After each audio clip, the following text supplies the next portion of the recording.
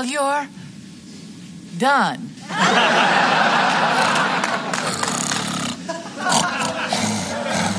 Thanks again, honey. Let's rock. Thanks, Dad. Can I get a whooping? Whoa, No Man presents, live from the nudie bar, the Married with Children podcast.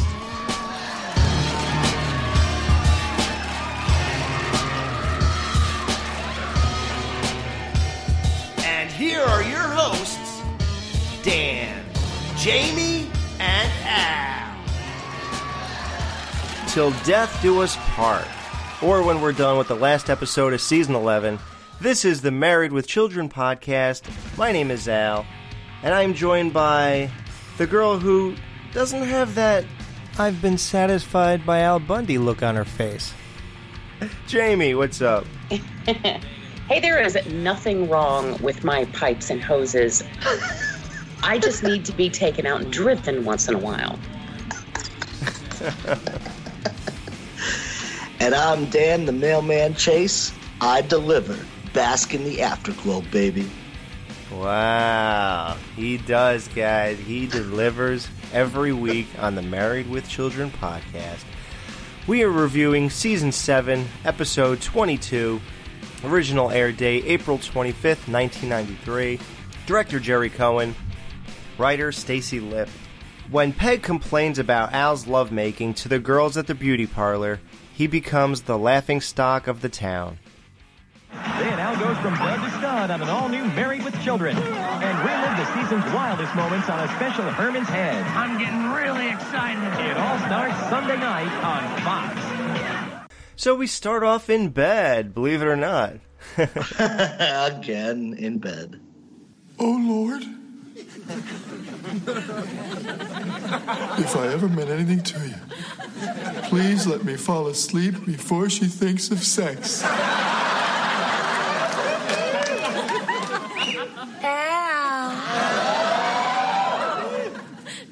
You are a woman, aren't you? God is a woman, just like that weird song. Like Alanis Morissette. But why didn't Al just fake sleeping? Like, we've seen him do it before, or try to. Well, I don't know why he didn't say, please God, let her fall asleep before she thinks of sex, because she would just wake him up regardless. Right, exactly, yeah. Look, maybe that's why he didn't bother, because it's never worked before. Right, yeah.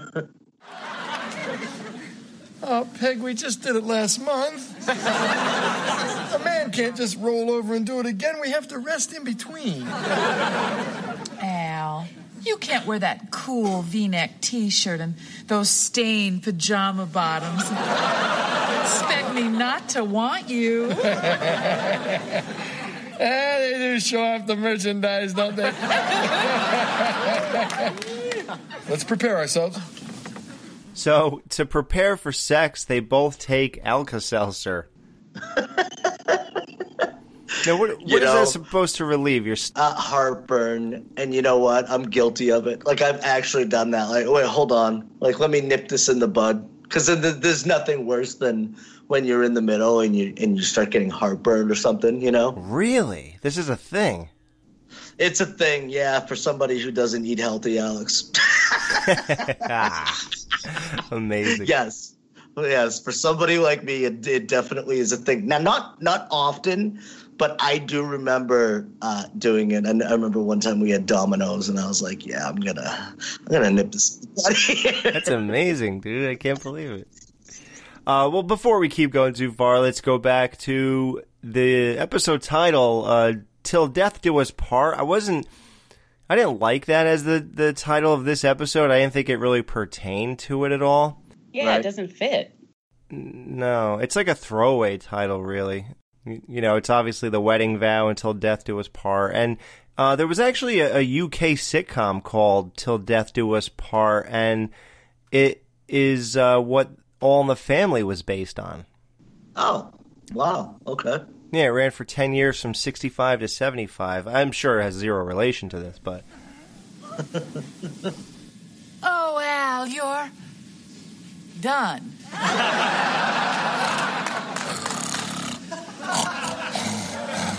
Thanks again, honey. Now, I referenced this line a couple episodes back. Remember when Peg was not satisfied? She said she did all that cooking. It was like What I Do for Love or something, the episode. When Peg was cooking and she says, I'm not going to spend all this time cooking for 5 minutes of sex. And I said, what about, we're used to the Al Bundy of her going, oh, Al, you're done. Done. Yeah, 5 minutes is a marathon. Right. Like, I thought that she'd be cooking every night after that, but... no. So, yeah, this happens here. Oh, Al, you're done, which is amazing. Like, you try to put it all together logically, like, how does Al only last that amount of time? That's like a pump or two. Then you got to wonder, did he finish? I mean, is he? And then you got to wonder, what is he, like 16 years old? Right. I'm sorry, he didn't even have time to get over there. Like, he, much less, get out of his pajama pants. Like, he didn't have time to even roll over. Or find the hole or anything. Nothing. Find the wet spot. But the thing is, it contradicts, though, everything, too. Like, shouldn't it take him a while because usually he's so disgusted and he doesn't want to? Or is he just so good at his game now that he imagines someone else or whatever he's got to do to go in his head to get to a place where he can do it that quickly? Right. Yeah, there's a million questions that whole line would bring up. It makes no sense. Yeah, it just makes no sense. To examine it, we'll just get screamed at because it's a comedy. But it is funny to try to explore the logistics of it. But, yeah, I don't think there are any, so... How you feeling, Peg? I'm surprised you could make it down those stairs this morning. I know. I was pretty tired. I hope that buzzing didn't keep you awake last night.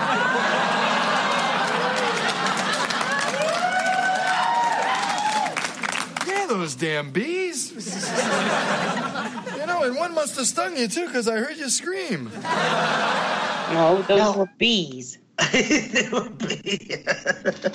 Al saying, yeah, I heard the bees last night. He is totally in denial because there's no way he's that stupid, right? He's just in denial. Well, you see where Kelly gets it from sometimes, though. Oh, yeah. Like, it's not the fact that they're dumb, it's the fact that they're ignorant to the fact that they're dumb. Dude, sometimes you don't know how dumb you are until you go into certain situations that highlight it. It happens every day of my life. I'm like, wow, I'm that guy. Yeah, I can't believe I always thought I was like the competent guy who's on top of things. All of a sudden I'll go somewhere where I'm like unfamiliar with certain things in life. Right. And I'm like, wow, I'm that guy. I know nothing, yeah. Amazing. You want to do it again tonight? Oh, Peg, I think if we do it again too soon, it'll cheapen the experience. Bask in the afterglow, baby. Now, Peg, you're not glowing. You don't have that I've been satisfied by Al Bundy look on your face. Gee, maybe you should go to your girly doctor. They say you should get checked out every 50 years or so. Put you up on the old rack, check your belts and hoses. Honey, there is nothing wrong with my belt and hoses. I just need to be taken out and driven once in a while. Well, that can't be a shot at me. I'm Al, the mailman Bundy. I deliver. Yes, Al, but mailmen are slow, and they deliver every day. Yeah, but they don't always have to go to the same house. Then Al says, yeah, but they don't always go to the same house. Now, that's obviously just, like a clumsy joke because they do go to the same house every day, but the point is that they don't... Well, they have variety, though. Yeah, they go to more than one house. So that means that you have many sexual partners, and that's how things keep exciting, Right. Like, the same way porn can do that for people. Like, you could be with the same chick every day for 10 years, 20 years, whatever. Porn kind of puts variety back into your brain, and you could tune into it, and it's still, then things seem fresh and variety, and you're still, and you have fidelity in your relationship, but at the same time, you have variety. Right. Did you think of Carl the Mailman Malone? when... This here, Carl Malone, telling you to tie your shoe. Yep. And Peg mentioned Carl Malone in season 5. Kids, what are you going to do? But seriously, Peg, you weren't satisfied? Well, let's put it this way. I used to call you the Minuteman. Now I long for those days. But you know, Marcy was very comforting. She said, with you, the sooner it's over, the better. You told her? Al, you want to throw around the football? There, we done? I think she might have told him. I just think that's funny because he's like, she might have told him after Jefferson made the crack. And I'm like, you don't see that she clearly did? She might have told him. Now, what did you guys think of the joke, though? Do you want to throw the football around? Oh, we're done. What do you think of going for that as the example? No, right? I didn't think it was that great. No. Al, really, you shouldn't feel badly. The reason you're so inept in the bedroom is because you've chosen to put all of your energy into your magnificent shoe career. Oh, Al's down. I guess my work is done. Well, let's leave these two lovebirds alone. They may want to have sex for a second. Whoops, they're done. Oh, relax, Al. I'm sure she didn't tell anyone else. So Dan's favorite scene comes up. Donnelly yells to Al.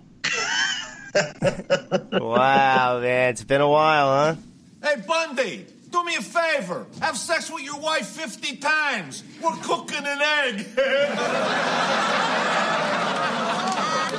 Hey, Donnelly, why don't you use the time it takes your son to get out of his dress? It was great to see that, but it was even greater because I loved Al's comeback.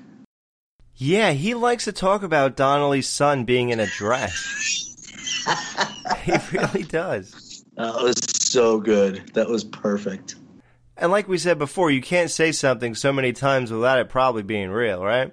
Right, exactly. Yeah, it's got to be based in some reality. Yeah, his son definitely wears a dress. Now, his joke about having sex 50 times to cook an egg, that was way better than the football joke, in my opinion. So that one I was okay with. So I didn't understand that joke. Well, I guess if Al lasts... Well, how long does it take to cook an egg? Your typical egg timer runs for 3 minutes. So okay. I'll have a 3-minute egg. So the weird thing to me was that 50 was such a bizarre number for that. Right. I'm trying to put all like math into it and everything. Right. Basically, he's saying Al's sex lasts 3.6 seconds a session. So that is kind of accurate. Right. Yeah, I guess it is, yeah. Yeah. I guess I just didn't understand the analogy. So it's the time to cook the egg. Yeah. Hiya, boy. How you doing? Well, let's just say you won't hear my bitch complaining to her friends. Good boy. Oh, like his delivery and the fact that he even said that. Like, the dog knows that Al is inadequate. Oh, man, I love that line for so many different reasons, too. And just because of the fact that it's a one-liner. Like, Buck just comes in and just it just spits fire, and then that's it, you know? And he gets up and walks away. Right. Yeah, that's the best part. He just walks away. And then, but the fact that he could say bitch, and it's not even a demeaning term to women, but it still fits perfect, and it's what normal people would say anyway. But it's just, there's like so many great things about everything, and the delivery was on point. And the fact that it's a dog talking to you like this, you know, like, I don't know, it's just too good. That was the best line to me. So Kelly, we have classic Kelly back, basically. I mean, you know, the dressing is what it is, but we're back to her with the weird boyfriends hanging out at dangerous places. They have weird names. They're getting into knife fights and stuff. That's classic Kelly. Daddy, do you remember my boyfriend T-Bone? Nobody sounds delicious. Oh, I'll tell him you said so. Anyway, we were all down at the Harley shop, and he and his friends got into a discussion about whether there should be a limit to presidential campaign contributions, which, of course, led to a knife fight. And, Daddy, you should be proud to know that nowadays when kids fight, they say, I'm going to waste you quicker than Al Bundy. I love that a discussion about the Electoral College leads to a knife fight. Well, the knife fight, though, you can believe, right? But who are Kelly's friends that are talking about the electoral? Like, we've met these people. I can't imagine for 1 second that they'd be talking about that. Yeah. These days, a political discussion leading to a knife fight, that's totally believable. Oh, now? Yeah, I'd be surprised if they didn't. Yeah, look how that came back around. It's totally believable 27 years later. Right. How badass is it that Kelly was down at the Harley shop with her friends? Heels on wheels, man. Yes. Yes, indeed. Kelly is way into the biker scene, which is funny because we all know what her mother will be doing in a few years. Let me ask you a question. You ride, Alex. Are you into the biker scene, so to speak? I've done it, but I am more of a loner biker. A rebel? But yeah, I've gone to... No, I'm not a rebel, but I've gone to like meets and stuff, like where there's like a valley and stuff, and everybody rides their bikes in. You like pitch tents and stuff like that, and you get grills going, and there's like swap meets, and you sell things and whatever. But a lot of times you don't sell anything. I mean, you could. Someone's always looking to buy something besides drugs when you go to these things. Right. And, you know, it's, yeah, I've done all that type of stuff. I hung out at biker bars and stuff like that. I don't really go with the lifestyle per se. That I don't have the time, I guess, to do that. Right. Like, I'm just into so many other things that... Right. Yeah, like, I find a lot of bikers, it kind of fills a void in their life in a weird way. Like, they don't have many interests. You know, like maybe they just have sports or whatever, and that's, you know, how long you sit on the couch watching sports. So, especially like the older guys, you know, they're not as willing to have interests as we are because they think it's kiddie or childish or whatever. Oh, come on, man, I'm not going to collect that crap, or I'm not going to, how many times am I going to watch this goddamn movie, you know, like things like that. Like they're not we're more like juvenile, like our generation's more juvenile with stuff like that. So we embrace a lot more than they will, so they don't have things that they're very passionate about. It's right. It's like their passion by default because they ain't got nothing else. They got no imagination.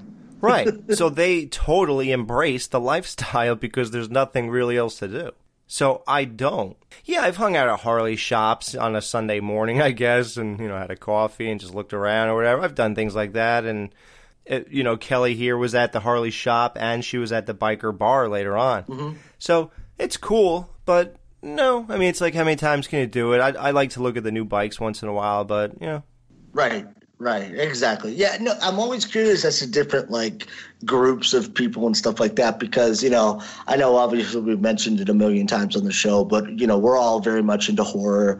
You do the convention stuff, you know, you do, like, on-location Friday the 13th stuff you like to do. All that, to me, that sounds amazing. Like, oh, my God, that's so great.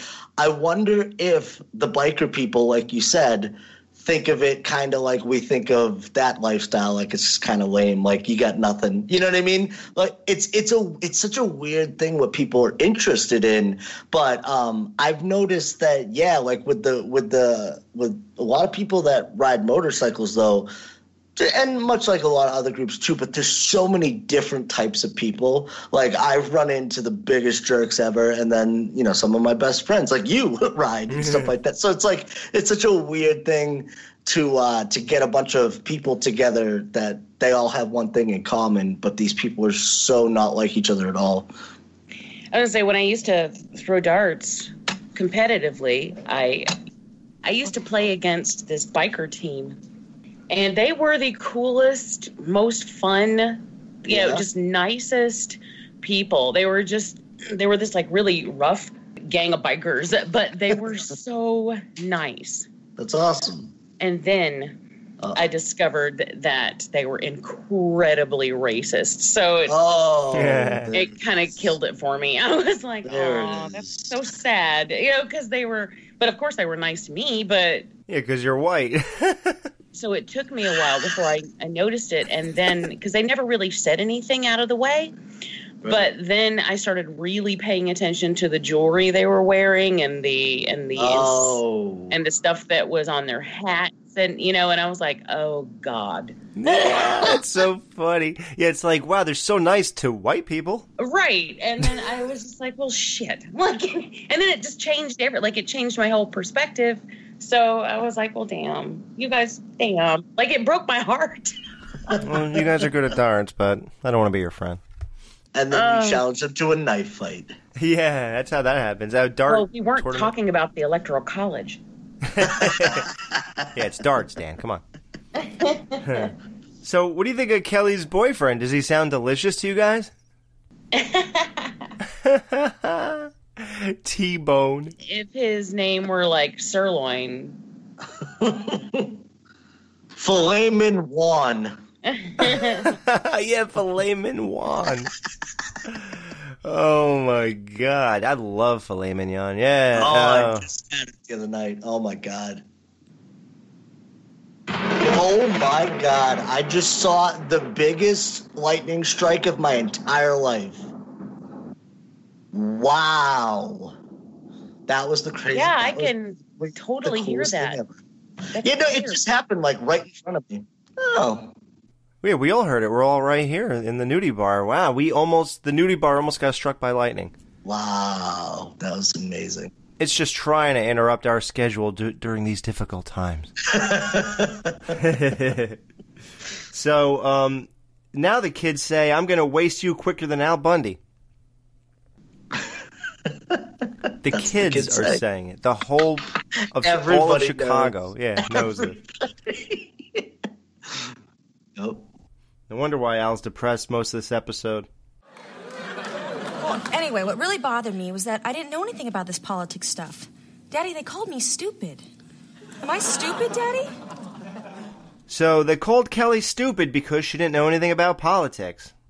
And I call her making better use of your time. Right. I was going to say, yeah, you're actually the smart one.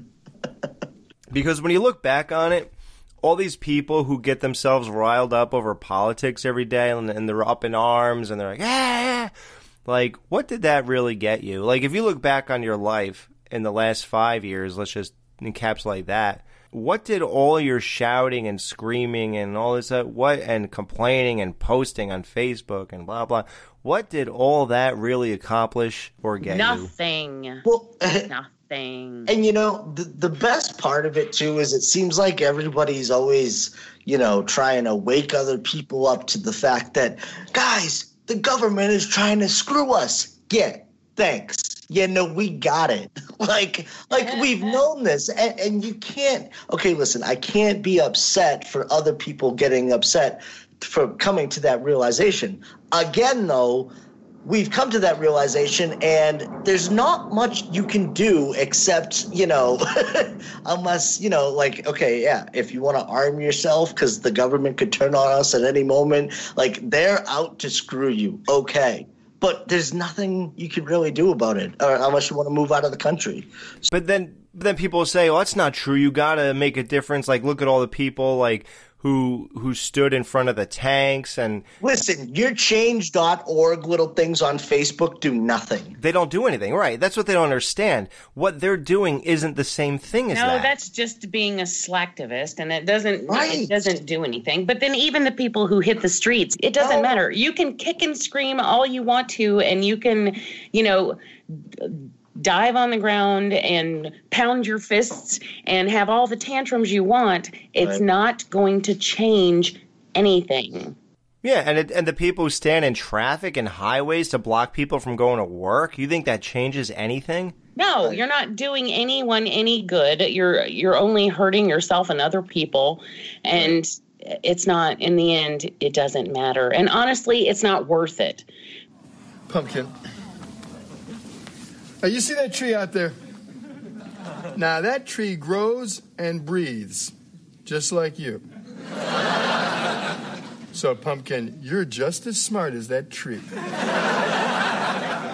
Well, you have to say that because you're my father. Hey, anybody on the street would say that.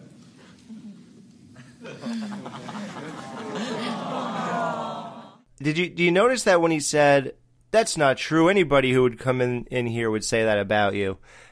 That was supposed to be a joke, but did you notice nobody laughed? Yes.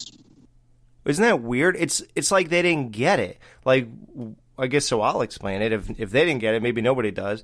What Al's saying is that anyone who knows Kelly would say the same thing, that she's stupid, basically. She's as smart as a tree.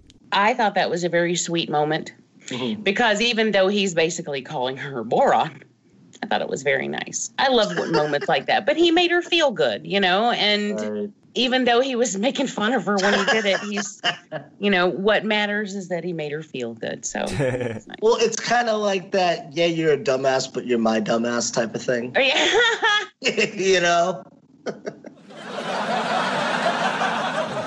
But now, Pumpkin, if you want to impress that psychopath that you're dating, here's what you should do. Learn one thing really well. Just pick some topic that comes up often among your friends in conversation. So, politics or condoms? Politics would be good. You can start by learning about all the presidents. There's more than one? Indeed. So, learn all about the presidents, and you'll fool your friends into thinking you know other things, too. And you'll never have to impress anybody again. Thanks, Daddy. I'm going to go learn about the presidents quicker than Al Bundy. When you take this plot and you put it together with Season 3, Episode 22, when they said, when you take a gallon of knowledge and pour it into a shot glass, you're going to spill some, you get Season 8, Episode 26, Kelly Knows Something, which is the one I refer to a bunch of times because of Seven. They teach her a bunch of sports trivia, and then you see other things leaving her brain. At capacity. Yeah, so it's like they were dancing around this idea, and then in Season 8, far down the road, Episode 26, they finally put it all together. Hi, honey. You're going to be so proud.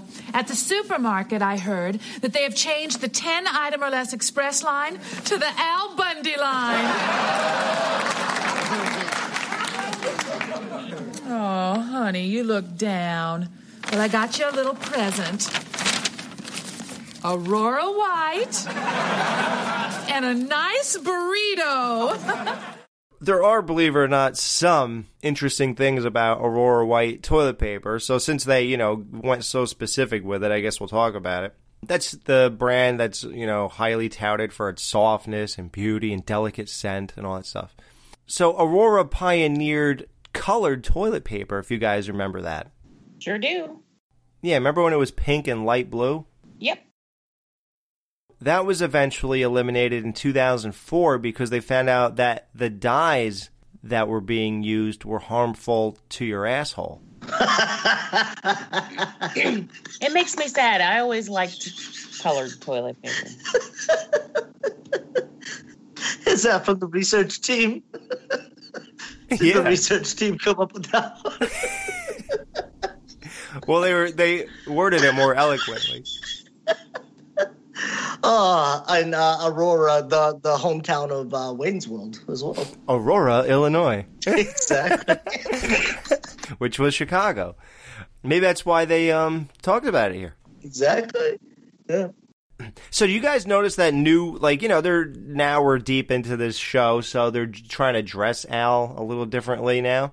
Mm-hmm. You guys notice that, deep blue shirt he was wearing? Yes. Didn't he look good in that? I liked it a lot more than the purple one. Previous, yeah. Oh, exactly. Dude, I was going to say the same thing. I was going to say, why didn't they proceed with this one and not that stupid purple one? Right. I would have loved if the later episodes had him in this shirt. Oh, honey, you look down. Well, I got you a little present. Aurora White and a nice burrito. Come on, Al, break them both open. No. My self-esteem, my sexuality, my whole manhood's been taken from me. I never want to go to the bathroom again. Well, maybe we can finally get that curl out of the wallpaper. And the birds will come back again. Oh, honey, this is really bothering you. Well, I'm going to fix it right now. Okay. Peg goes ahead and does something very sweet. She wanted to make him feel better. She felt bad. So I think that was nice of her. And he almost made me cry. He was so cute when he was like, no. Mm-hmm, I don't want a burrito. It was very cute. Hello, Marcy. Al and I just had a major sexorama. Yeah, Al Bundy. He was magnificent. Yes, Al Bundy. Well, Marcy, I don't have the strength to speak any longer. But let's not tell anyone about this. Oh, except maybe the girls at the beauty parlor, because, we know we can trust them. Uh-oh. Al's got that look in his eye again. Oh, no, Al. Please, have mercy.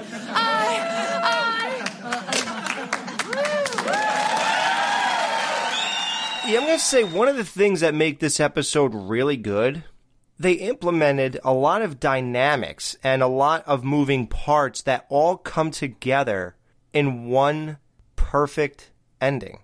And they set these things up along the way, and Kelly obviously is a main proponent of all this. Putting that there, which then gave Al inspiration later on and all this stuff. But, to think at how they layered this, and the first layer that you really get here, as we're basically midway through the episode, is Peg making this phone call. You would think Al's really happy about this, but he holds his stance as unhappy because now the issue is, yeah, but you don't think I'm great. Well, now you're a legend, baby. Feel better? No. We know it's not true. So now we get a layer to Al that you never, ever thought you would get, because Al doesn't care about anything like this.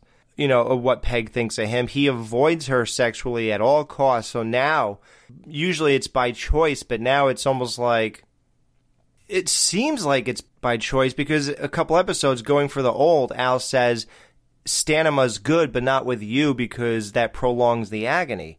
So you would think he's doing exactly what he wants to do in bed right now, yet when he notices how dissatisfied he left her at this point. Do you think that's really what he cares about, or do you think that he just cares about how he's perceived?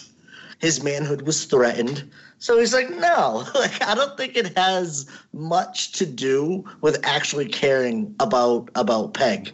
I just think that he felt threatened as a man, so he wanted to prove her wrong. Yeah, I agree with that. But I'm so glad though that you said that aspect of all the characters coming together for this. That's something. It's so weird. It's something I've been noticing more and more.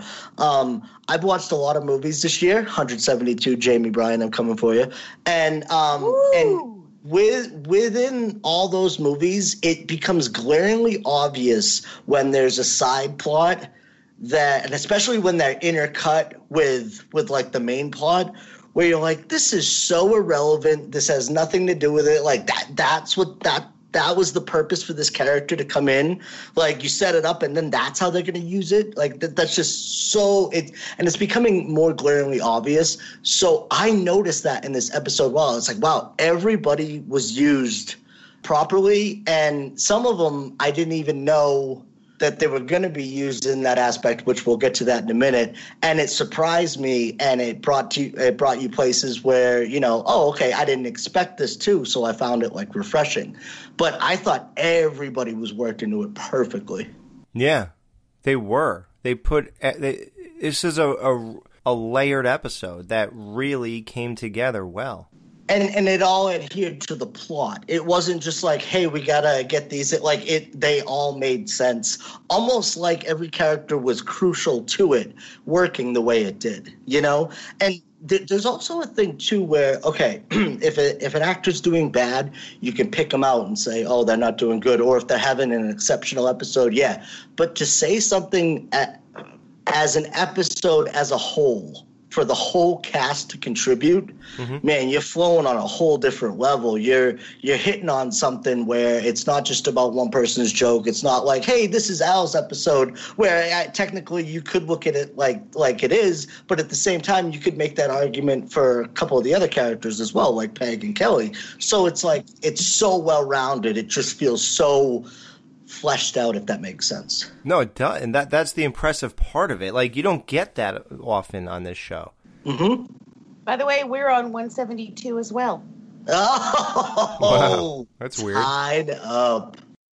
I'm on 23.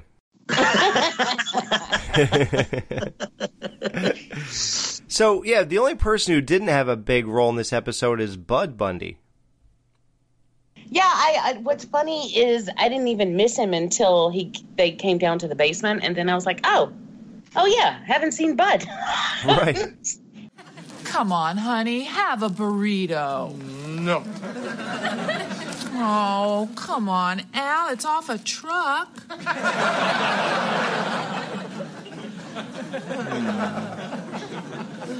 Maybe just one bite. Maybe just one roll.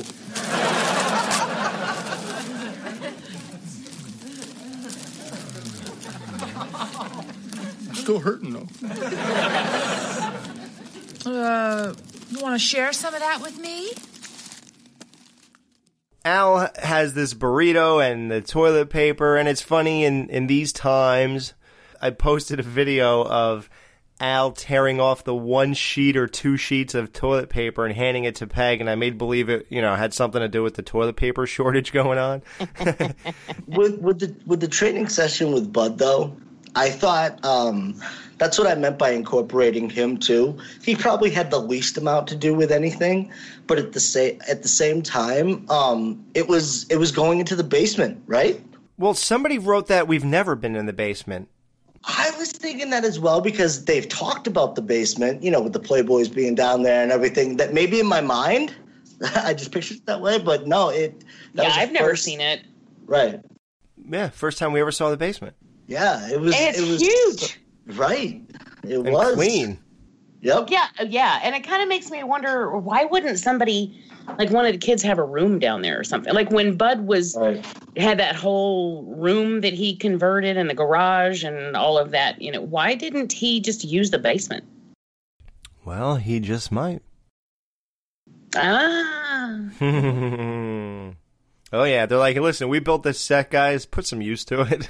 I remember in Home Improvement, they gave Jonathan Taylor Thomas his own room in the basement, and then he was sleeping on the couch because there were too many noises.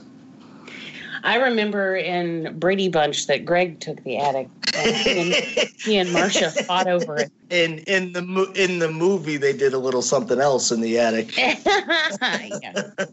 I'd much rather take the attic because I just imagine those silverfish just crawling all over me in the basement when I'm sleeping. Yeah, I would never take a basement. All right, honey. Now we are going to learn all about the presidents.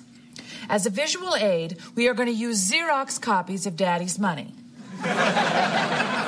I have the originals, with pictures of our greatest dead presidents on them.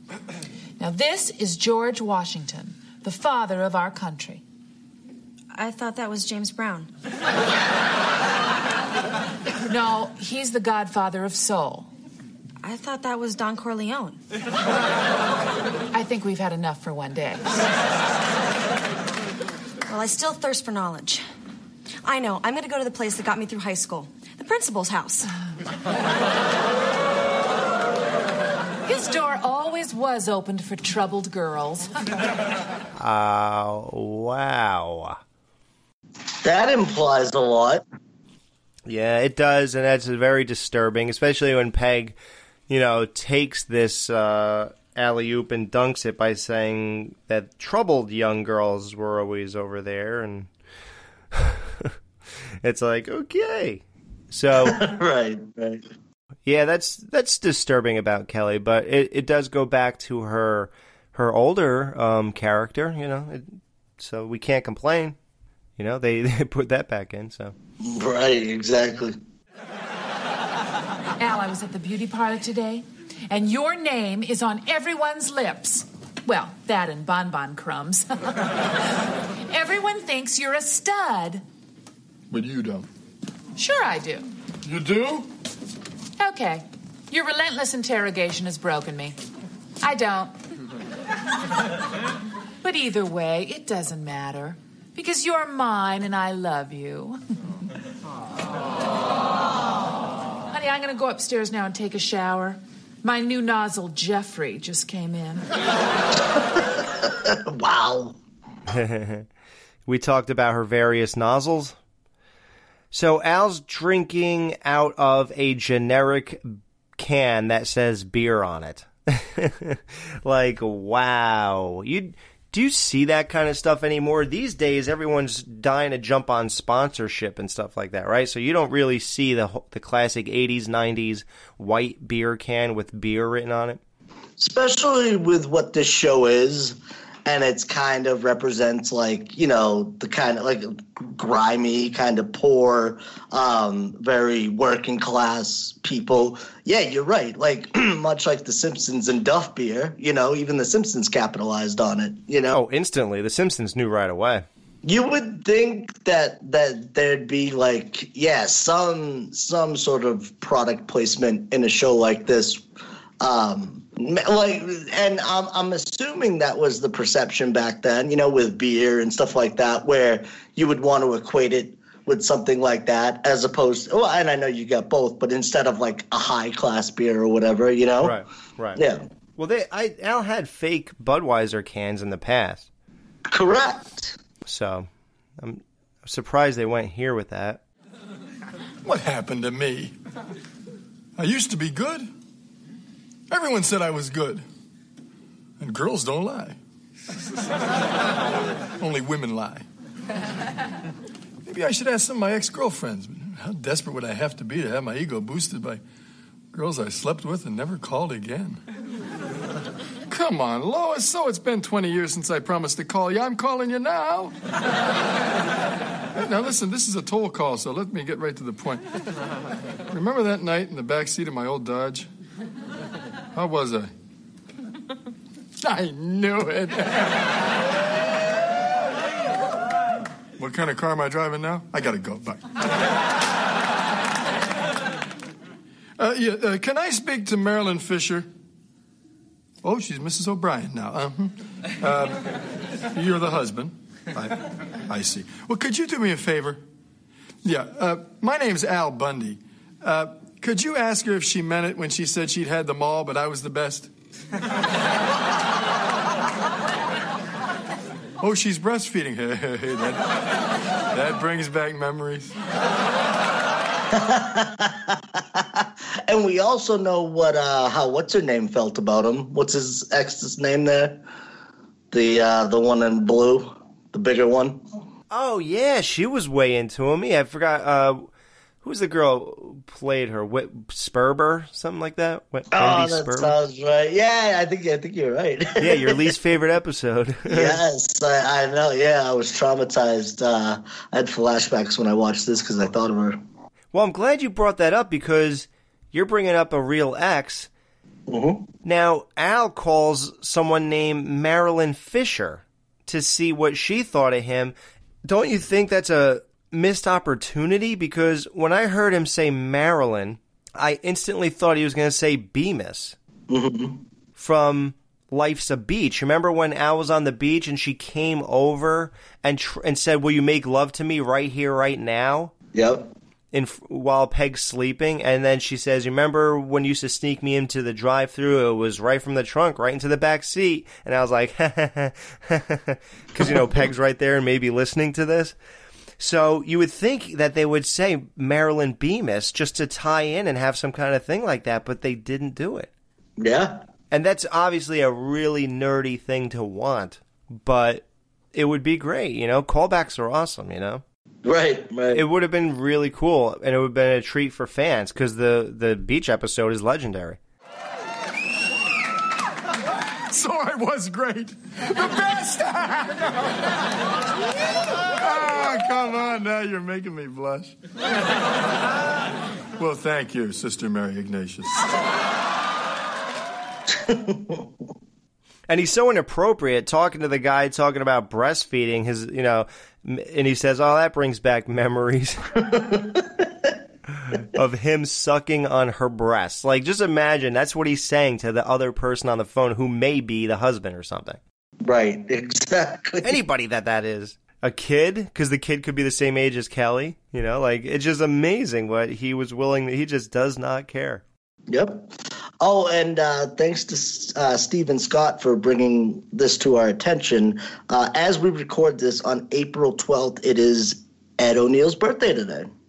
Wow. We're recording this on Ed O'Neill's birthday. And you may be thinking, and it's also Easter today. Yes. Happy Easter. Happy Easter, yeah. Even though this will be... See, we're going pretty hardcore with trying to get things done early now. That way we don't miss any more weeks unintentionally. And we do like to record things, doing a podcast and then, editing and all the production that goes to it. It's really not that crazy for us to record 2, 3, even 4 weeks. I think we've been ahead of schedule before we actually drop an episode, because you need time, like you said, to do all the editing. That stuff is not easy. It's not quick. No. It takes a lot of man hours to do that, and you get recording schedules that get messed up, so you try and give yourself a cushion. I think we've been pretty good at that, but everybody stumbles every now and then. It hasn't happened too much with this show though, which is good, knock on wood, but we're on a good streak. Yeah. I knew I was good. And if I was good once, I can be good again. I'll just get back in shape and show Peg I still got it. Al, I'm going to take a nap. Yeah, rest up, baby. And this time I may even kiss you. So they go in the basement. First time we see their basement, like we said. Well, son, this is where it all happens. The Bundy Gymnasium. And until recently, the place I came to cry. But not today. Today, we train. Supple strength is what I need. We'll go hit the heavy bag. All right. I used to box in the Golden Gloves. Really, Dad? Son, don't you think if I actually had, I'd have told you about it 100,000 times by now. I thought that was fantastic. That was on point. That was so funny. And he was like, "Did really?" Like, as many times as I've told you about the 4 touchdowns in one game, you don't think I would have mentioned that? Now, what do you think Al would have mentioned more, the 4 touchdowns or the boxing matches? Oh, I think that, seriously, I think if he had boxed in the Golden Gloves, it would have been... constant. Yeah, all the time. He'd probably have it tattooed on his forehead. Right. Exactly. Do a little bench press. Do about 30 reps. Count for me, son.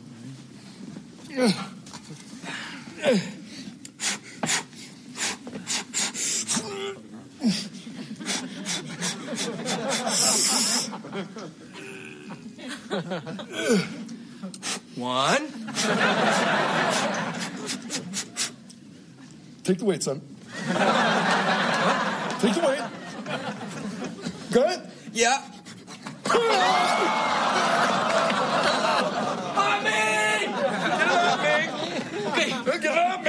I'm gonna roll it, Dad. I'm gonna roll it. Al can only do one rep on the bench, and it didn't look like he had much weight there. If I'm guessing, I'm going to say he was benching 45 pounds, maybe. I was going to say 35, 40 tops, including the bar. Yeah, I was trying to be nice, yeah.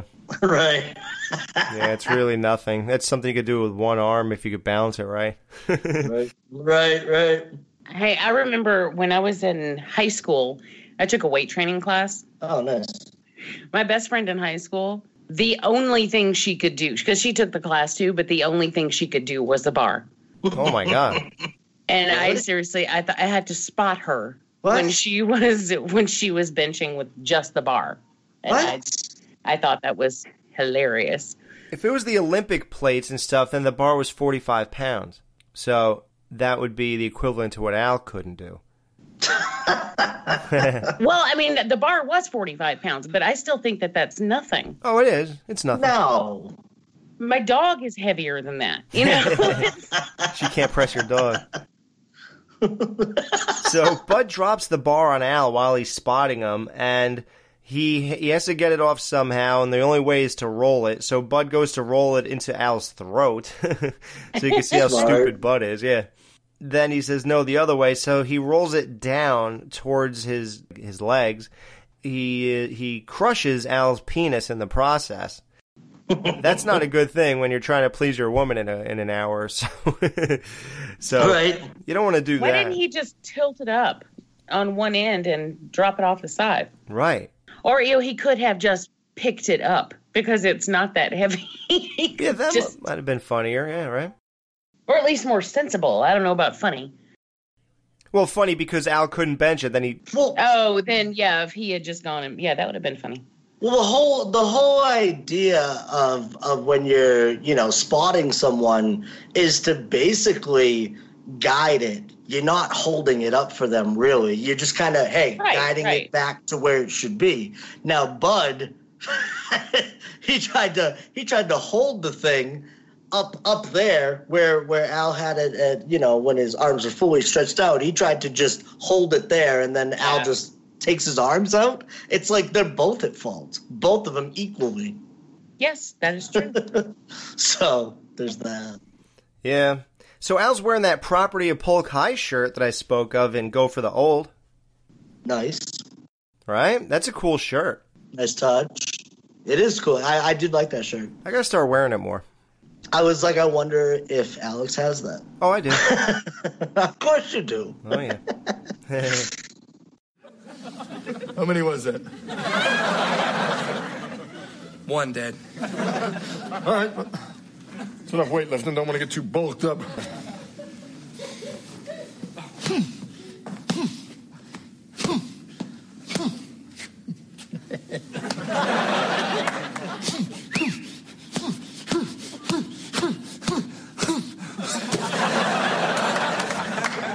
You gonna be okay, Dad? Maybe. Well, I hope so, because it's a long way to get a neighbor to give you mouth to mouth. You know, son, this has taught me a valuable lesson. I'm plenty strong enough, but it's endurance that I need. Come, boy! I'm going to run. But I need motivation. Show me the picture of Grandma in her string bikini, please. Al looks at a picture of Peg's mother in a string bikini as motivation to run. Now, that's a flashback to the Razor's Edge episode in season 2 when Steve wouldn't shave his beard. That's how he got Steve to... Because Steve was going to shave his beard because Marcy wouldn't have sex with him unless he shaved it.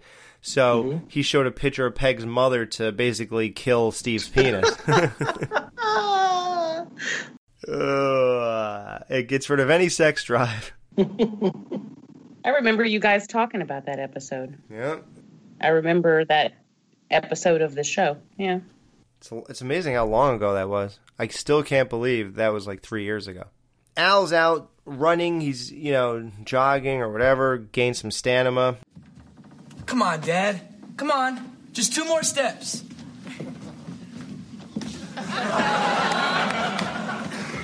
for helping, Mr. and Mrs. Darcy. Well, we wouldn't have helped, but he passed out on our lawn. And I would have left him there for compost, but the flies started gathering. And he collapsed on a squirrel. It's our little squirrel friend, Zippy. It doesn't look like Zippy. Well, you have to imagine him with blood, bones, and internal organs. Squirrel killer. I guess he used to hang around the house. Now, my wife has a squirrel friend, too. She calls him Chubby. And he hangs out in our bag. I don't know how she identifies him. I don't know if she's delusional or not. Like, maybe it's not even the same squirrel. Who knows? But like, that's a deer. Yeah. It's not even the same animal. The weird thing about Zippy is that on iCollector.com, he was for sale. What? Yeah, the starting price was $250, and he sold for $400. Wow. Was it the real one? Was it really Zippy? It says, this flattened squirrel was acquired by the production for use in Season 7 titled Till Death Do Us Part. Al passes out jogging with Bud and falls on and flattens the friendly neighborhood squirrel. He measures 17 inches by 9 inches. And yeah, he was sold on November 2nd, 2013 for $400. Marcy, come on, let's go, honey. I'll give Zippy a nice burial.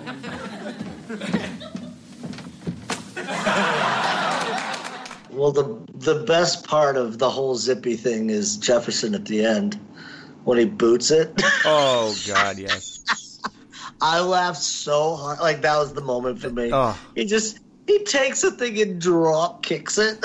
Dude, him doing that was he said, I'm going to give him a nice burial, Marcy. And he turns and kicks it. It goes flying into the Bundy house. He just walks out. Like, how degrading, man. Like, that was one of my favorite moments ever. That was so good. Like, I did not expect him to drop kick a squirrel. Oh, that was so sad. He's already dead. That was my favorite moment of the show, I think, too. You guys are monsters. Hey, listen. He's got a happy home now. Zippy, somebody paid $400 for him. He's good. Yeah. Sorry, Zippy. Yeah, R.I.P. Zippy. Is he going to be the new Bosco? No, Zippy's got nothing on Bosco. I will drop kick Zippy all day. Yeah, that Jefferson redeemed himself for that lame ass football, throw the football around line. That was redemption. Cheer up, Dad. See, you killed a squirrel. If it wasn't you, it would have been some cook at a Chinese restaurant. Oh, Daddy, I'm glad you're alone. Listen, I have great news. You found your underwear in the park? No, but if I'm ever looking for it, I know you're wearing it.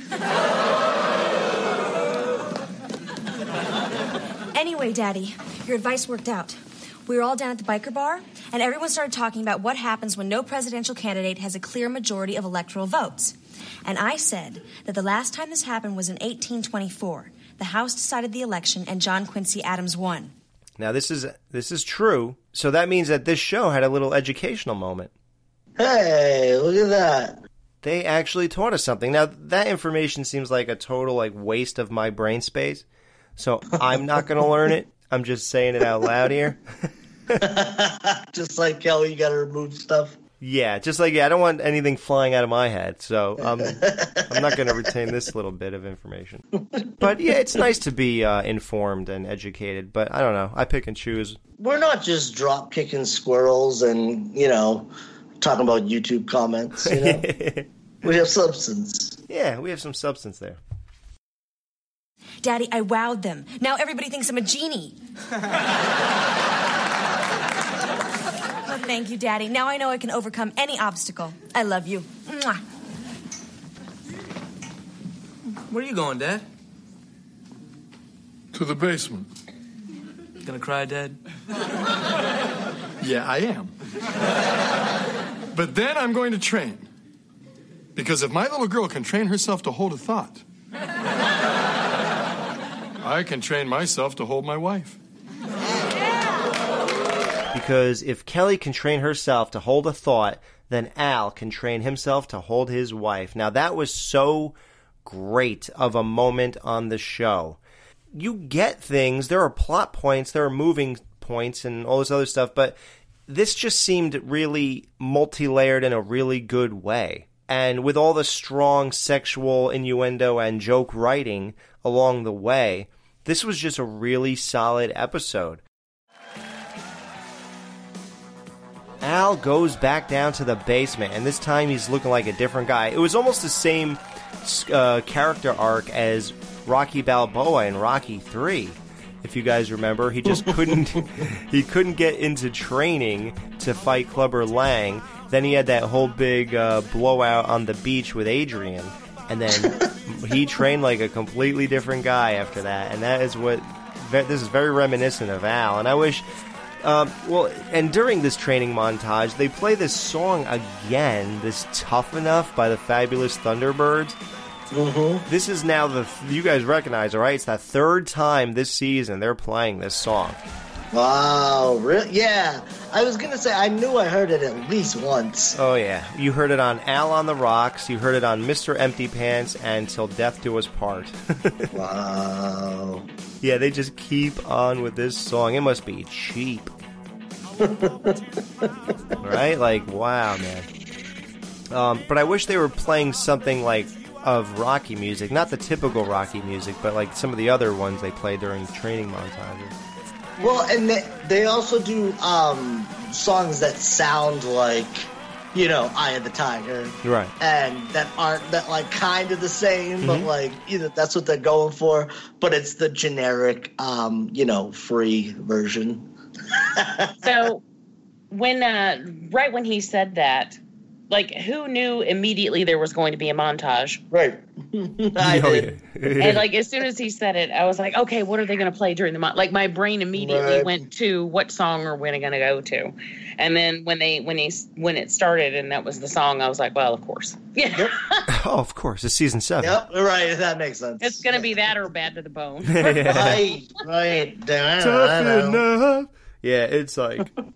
But honestly, that song is really good for a training montage. Just the rhythm of it, and it works. Like it really works for that. So I thought it was fine. But I got to tell you this, it got me pumped up. It did work. It did. Like watching that montage, I was like, I want to lift weights. Yeah. Yeah, and I want to punch the bag. Like I really it totally worked.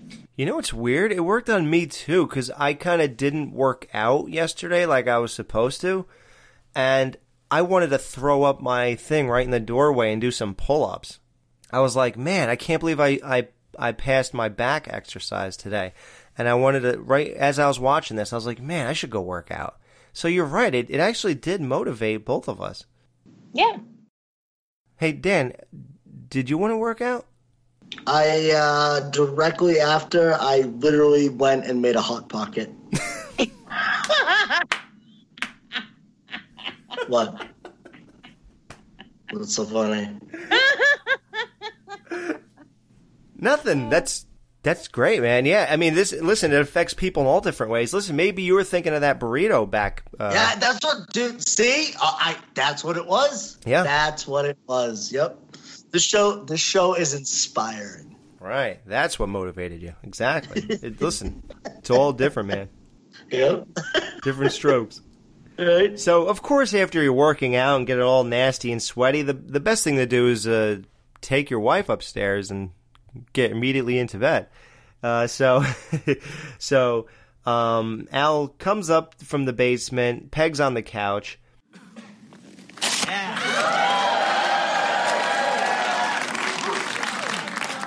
Let's see what you got, punk.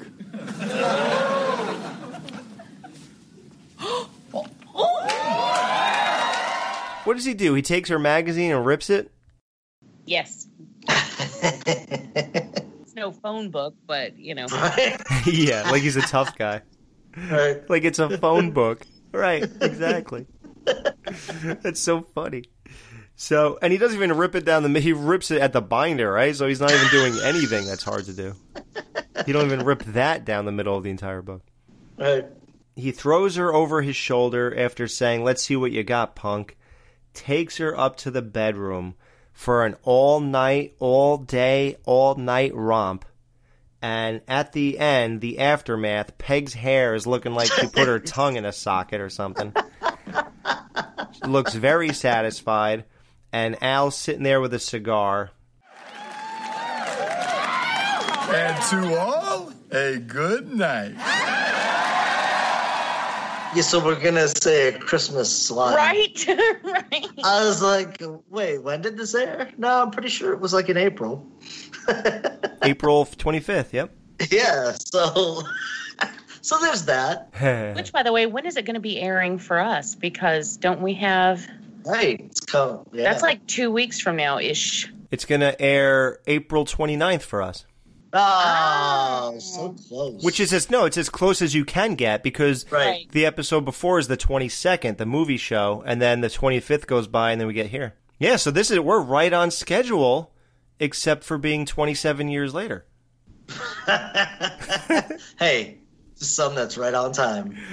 Yeah, man. Yeah, that's awesome. This is the closest we ever came, I think, to matching up with a release date as with day and month. That's awesome. And it's Al Bundy's birthday today. Well, yeah, it's all coming together. Yeah. Right. This was good. So what do you guys think about that? We had all these layers, all these different characters contributing all these different plot points, and they all culminated in Al more than satisfying his wife. He goes from a guy who she says, "Oh, Al, you're," before she could say anything. And that's pretty nice and generous of Peg. She's already complimenting Al in the first second of sex. Like, just think about that. She said, "Oh, Al, you're..." Like, what was she going to say if he lasted 10 minutes? What was her first compliment going to be, So she was already into this and vocal. So that's interesting. And then he was done in a second or whatever, 3.6 seconds, whatever Donnelly says. And then we get to all these points with Kelly and what she's going through with looking like a dumbass with all her friends, and they're all talking smart stuff. And then she later on inspires Al, who took her advice, to that if she can accomplish something that she's down and out about, he can accomplish something that he's down and out about. And he goes back to the basement after failing down there already. So not only did Al fail in the bedroom, but he failed in trying to even acclimate himself to be a champion in bed. He couldn't even do that. He collapsed and killed a squirrel. Zippy. Right. So, I mean, what a life lesson to go back into the basement and do this thing after you just failed. This episode is better than it deserves to be. Right. Well, yeah, a lot of the times he'll try, fail, and then we'll all have a good laugh about it. And, there'll be some triumph, but it won't necessarily be the one that he set out on or whatever. It's like a constellation prize because, we're all so used to Al, being a loser in a lot of instances, and it doesn't matter if he's a loser as long as some of the Bundys, come out looking good, then it doesn't matter, Right. But with this, you're absolutely right. Yeah, to fail, and then it's like, nah, and then he's going to try again. Like, almost like, and because it is, man, like, failure is probably the biggest motivator, right? Oh, yeah. It's gotta be.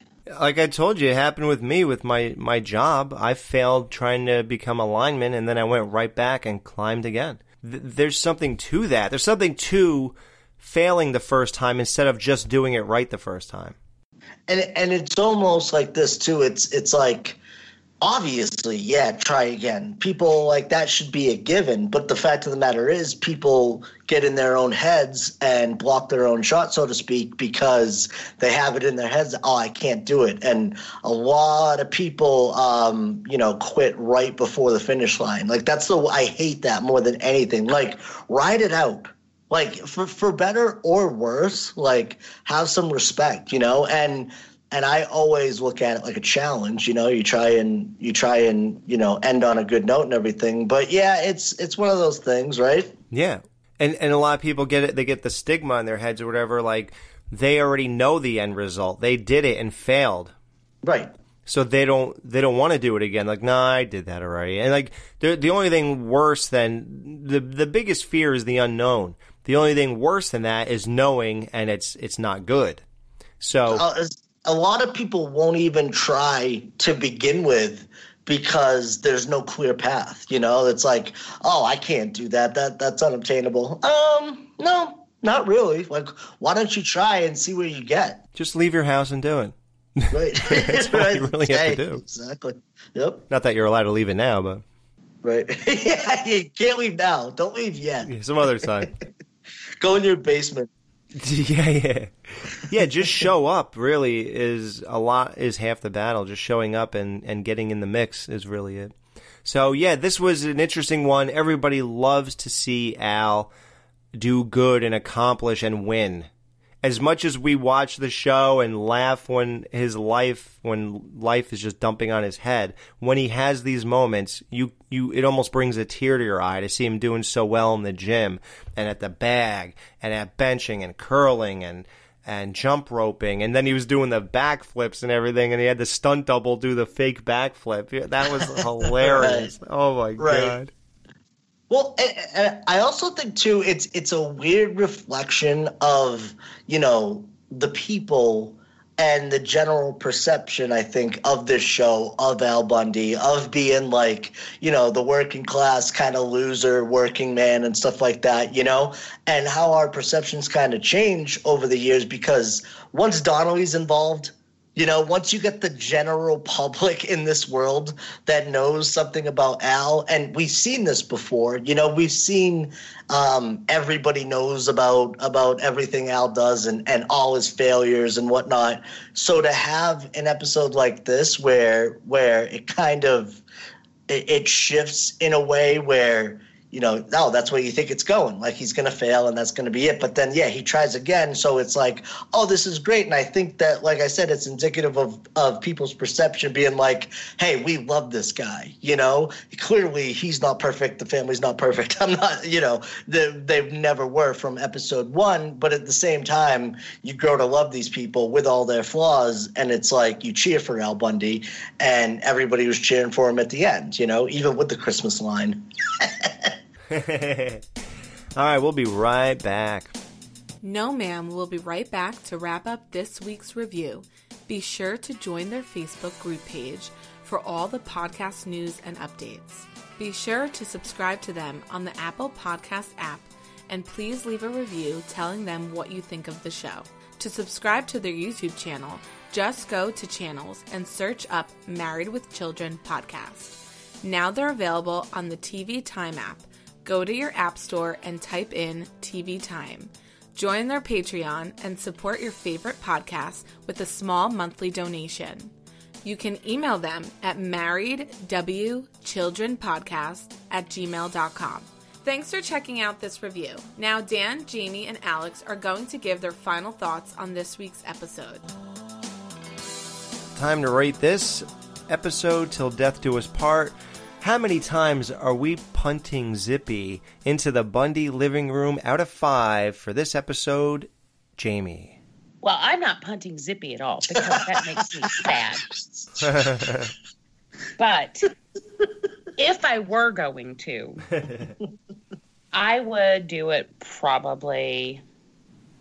You know what? I'll say 5 times. What? There doesn't seem to be a lot to this episode. But honestly, that's what I like about it. Yeah. It's not big. It's not, you know, overblown with a lot of guests and all of that. It's just the family.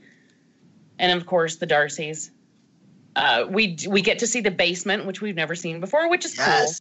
We have a great moment between Al and Kelly, which I love. And then we have that very inspiring moment with Al, which I love. He redeems himself, which, of course, I love. It's good stuff. And plus, just there are some great jokes here. Not every one of them land perfectly, but enough to keep it moving quickly. Yep.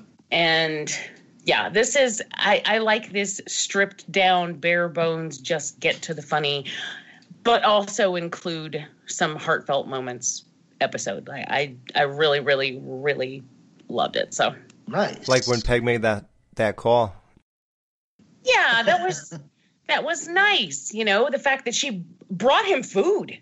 Right. That was nice. And he was so cute. Again, I reiterate, he was so adorable. And he was like, no. And I guess all the really great moments had something to do with him. Right. Because Kelly and then, the inspirational thing and then Peg on the phone and then him with the burrito. This is a really great Al episode. Yeah, it really was. You're right. I didn't even think about the fact that she brought him food and toilet paper. Right? Huh. That's weird. Yeah, Peg was really sweet this episode, despite having told Marcy that Al was done in 3 seconds. Dan, how many times are you punting Zippy around the Bundy living room out of 5 for this episode? I am reserving half a punt, but my rating is very close, 4.5. It was great. I love this episode.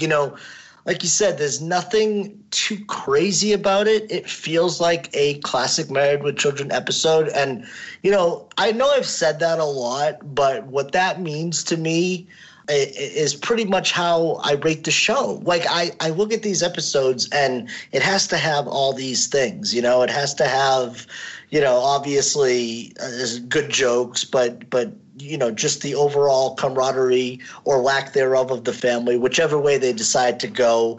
Obviously, when Jefferson and Marcy come in, that's big, how they are, weaved into the plot. So I thought that, like we talked about earlier, everything was incorporated perfectly. It was such a well-rounded episode. Seeing the basement was cool, like you said. Yeah, it was great. I only reserve half a punt of Zippy, just because the jokes weren't stellar all the time. I thought they were great though. They were definitely solid. But yeah, 4.5. Nice. I too will be punting Zippy around the Bundy living room 4.5 times. This was a really, really good episode. Super strong, super multi-layered. I loved it. I loved everything everybody brought to it all. I love all their deliveries. I love even Buck's delivery, like I said, was great. I think most of the jokes definitely were on point, but there were I'd say 3 or 4 that were just okay, and then one dud with the Al want to throw the football around. But yeah, the overall experience, I gotta say, this episode felt like it was 7 minutes long. Right? I agree. Yeah, and that's like a third of what it really is, so that's amazing. Just really strong. We really needed this kind of episode. I love these types of episodes, actually. That's why it's getting a 4.5. I love these kinds of episodes. And again, the whole question of jumping the shark doesn't even come into play. I didn't even think about that in this episode. Dude, it's funny you say that. As we were getting on, I was going to make this whole thing about how this season did not jump the shark at all. Not yet. I mean, unless something catastrophic happens and, there's maybe, asteroids that come down or something. But, hey, Yeah. How bad can the next 4 episodes be that I'm going to say this season jumped the shark? Right. They got to be really, really bad. I think there's a lot of people that are greatly misinformed. Yeah, and Dan put a poll up on our Married with Children group Facebook page, and he says, after hearing all our reviews thus far, do you still think Season 7 jumped the shark? At this point, 29 people said no, it did not jump the shark, and 6 people said yes, it did. 6. I'd like to have those 6 on the show. Wasn't one of them Stephen Scott? Yeah. He's sticking by this whole jump the shark thing. And it's weird because a lot of them highlight this whole 7 thing as that being the reason. He said he voted yes because of the addition of 7. Mm-hmm. And he said, the show still survived. And then he brings up how Happy Days, even though that was the actual shark jumper, that show was still going strong for years even after that. But the problem is, even by definition, jump the shark, that means like when a television show reached a point which far-fetched events are included merely for the sake of novelty, indicative of a decline in quality. Now, far-fetched events, I'm sorry, but 7 on the show is not really a far-fetched event. And no, yeah. It's hard to explain. We'll get to it when it happens on the show, and we'll talk about, this is definitely a sign of for example, the one we always talk about, the birthday episode, that was definitely a shark jumping episode. Right. But right. What does that mean, though? It's just one episode.